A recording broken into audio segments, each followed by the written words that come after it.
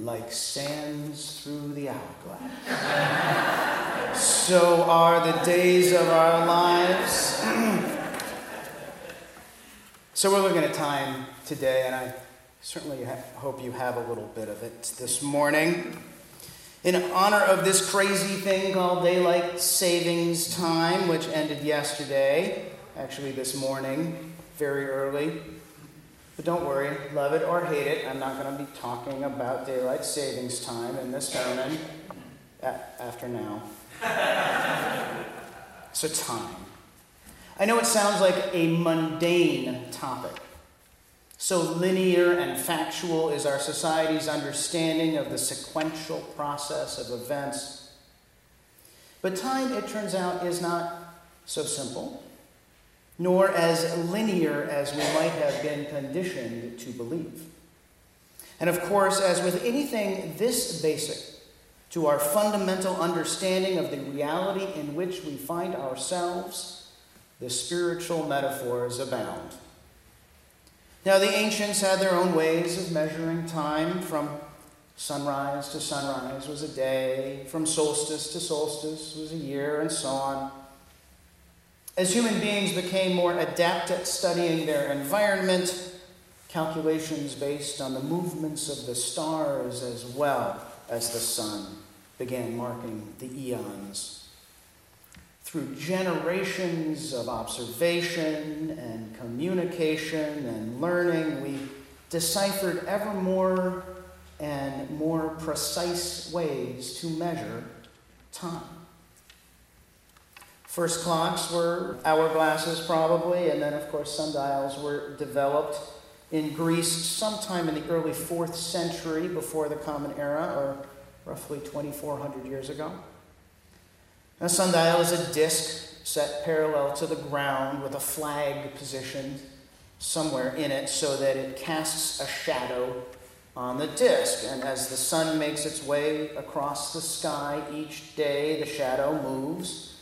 And then, of course, by reading the ledger on the disc, one can decipher the time of day. And incidentally, the very reason our watches and clocks turn clockwise, that is, sweeping left to right around the top of the circle, is because in Greece and everywhere in the northern hemisphere, the shadow of a sundial, really any shadow when you think about it, moves that way. So in addition to the construct of time as a repeating circle, as that rotation of a sundial's shadow, or the sweeping of a second hand, or the rotation of the seasons, or the waxing and waning of the moon, we in the Western world are more than ever conditioned to visualize time not as a circle, but as a straight path. Never deviating, always progressing, onward marching in regular ticks. The minutes changing alarmingly fast on your car's radio as you're late to work. That panic feeling that you might, gasp, be late to church. You all had an extra hour this morning, so I don't want any excuses. And I apologize, that was actually one more day. But think about it another way. Imagine a timeline, right? A timeline. Any timeline. History of the United States, the history of Wisconsin, the history of this church. Whatever it is, it's a line. Straight with regular hash marks delineating years or months or days or whatever. It's just a line. And this too is a Western construct. The ancients, for the most part, didn't think about time as linear or even literal.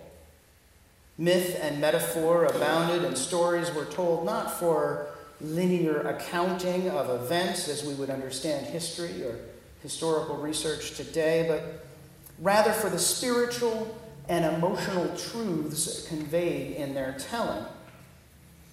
Sacred texts, really any sacred text you can imagine, but especially the ones we know as the Hebrew Scriptures in the New Testament, rely on poetry and poetic license in telling their tales. It didn't matter that Jesus was not actually born in Bethlehem. He was born in Nazareth, as his name, Jesus of Nazareth, might indicate. And people hearing the story would have known this, but it didn't matter because it conveyed a larger truth as to the nature of his being. Now, even the dominant Western construct of linear time would be threatened and eventually shattered in the last century by none other than Albert Einstein. Einstein was the first to understand that time was not, in fact, an independent constant, but was actually intrinsically and inseparably part of space itself. Now, bear with me, because I don't necessarily even understand this as well as some. Time is actually part of space. They're connected. They are actually different expressions of the same thing. And because this is so, one's position in and speed of movement within space affects how we experience time. Now, all of this is well and good conceptually, but there's another factor that affects the way we experience time, and it's passage. It has to do with our brains. Our own brains work within a range of times, filling in gaps in perception or stimuli by literally rewriting the past with information as it is processed. So there's a simple test you can do at home to demonstrate this. If you look at yourself in the mirror, and you focus on one eye, look at that one eye, and then shift to focus on the other eye. Now the question is, can you see your own eyes move? And the answer is no, you can't. And the reason for this, cognitive science has determined, is that there are periodic and regular moments of blindness as we shift our gaze and shift our focus. The brain simply doesn't get constant information from our eyes, but rather disjointed images separated by those times our eyes move and focus. But our brains do something to compensate for this. Like an advanced computer program that blends and morphs one image into another, the brain stitches together our visual information and fills in the gaps between pictures. What we see as fluid imagery is actually our brains synthesizing disjointed and sometimes unrelated information together.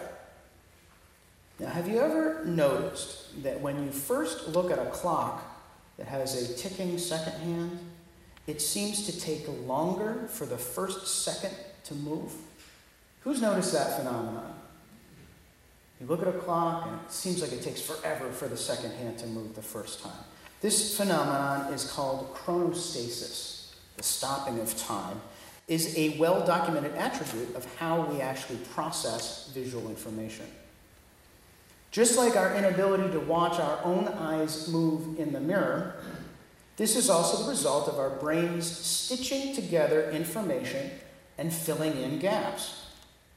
When you first look at a clock, it takes time for your brain to recognize what you are looking at.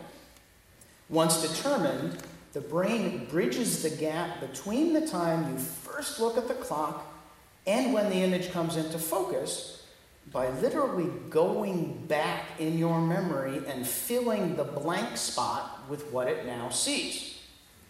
So in so doing, the brain fills in the split second before you recognize the clock with the static image of what it looks like at the moment of perception.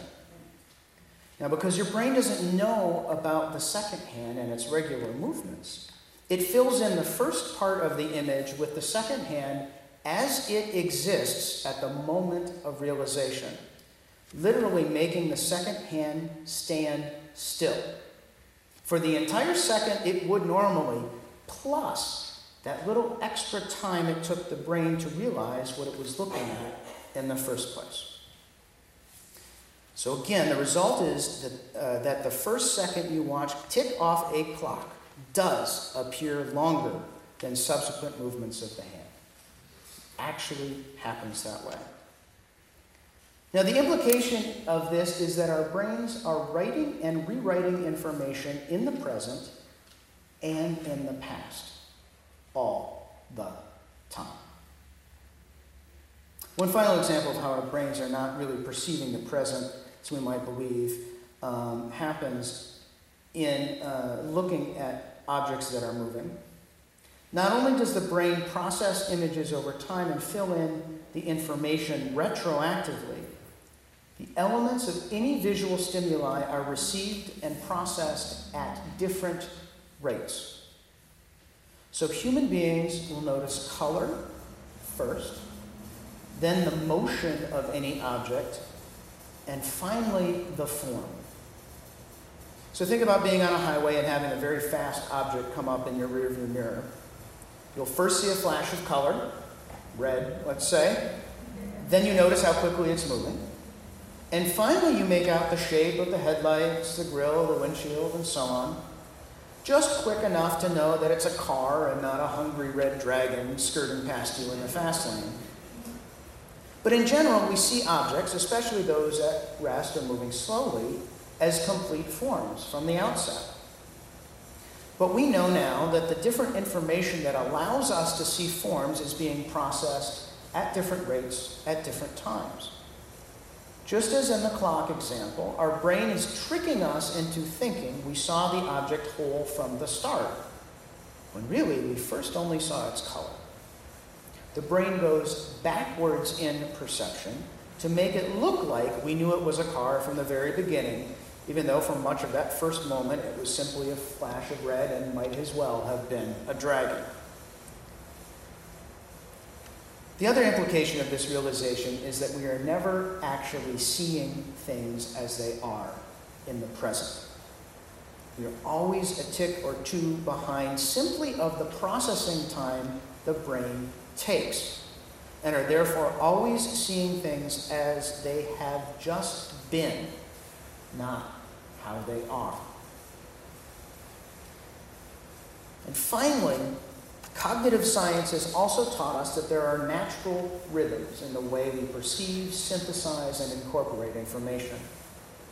There are natural rhythms to learning itself. Learning a fact or skill is not only enhanced by periodic rest, it actually requires it.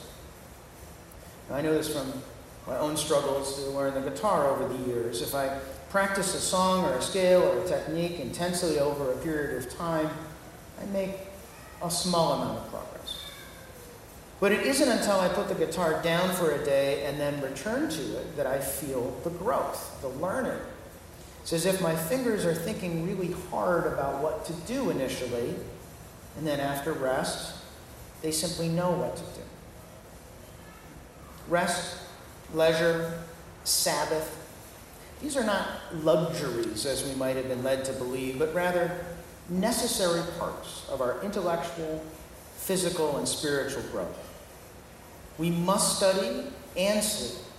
We must practice and rest. We must engage, and then we must recharge. If we are ever to learn, ever to grow. So where does this all leave us? Confused? Me too. Not only is time part of space, and speed and distance drastically affect the relative speed of any two objects, speed of time for any two objects, our own brains give us information from the past and the present and rewrite the past with information from the present. I guess the point is there is really no time, at least not the way we conceive of it. There is no present, there is no past or future. And yet, we live in a reality where there is. We can all look at our watches and cell phones and have a pretty good idea that it's a little before 11 o'clock. So the message of all of this has to do with the absolute absurdity of it all. The existentialist said that nothing mattered. And if you take the time conversation to its logical extension, maybe nothing matters in time as well. But if you take it even further to the spiritual dimension, everything matters. Everything matters if and when you make it matter. Or as someone once said, the greatest purpose in life is to give life purpose. We have an impossible relationship with time. We know not how much time each of us has left. We have no idea how much time each of us has left in that linear model, that linear construct, but we know that we are all, and at all times, infinite. The fact that even time itself is relative to our own unique perspective and affected by, of all things, the speed at which we drive on a highway or the time we spend on top of a mountain, is an illustration of a universalist truth. We are each unique, but we are each magical and an important part of the cosmos and offer the universe a tiny yet essential piece of the larger puzzle. The fact that our brains literally need rest, need respite, need time in order to evolve, to learn, to grow, is also proof positive of the wisdom of the ancients. That we need leisure and rest for rejuvenation and learning, and that these regular periods of rest are just as important and just as sacred as our most productive hours. If we learn anything from our exploration of time, let it be this: that time is what we make of it. And Sabbath is both holy and healthy. So in light of this, always make the best of what time you have. And in the end, make it count. Make it matter. Make it holy. May it be so. Blessed be, and amen.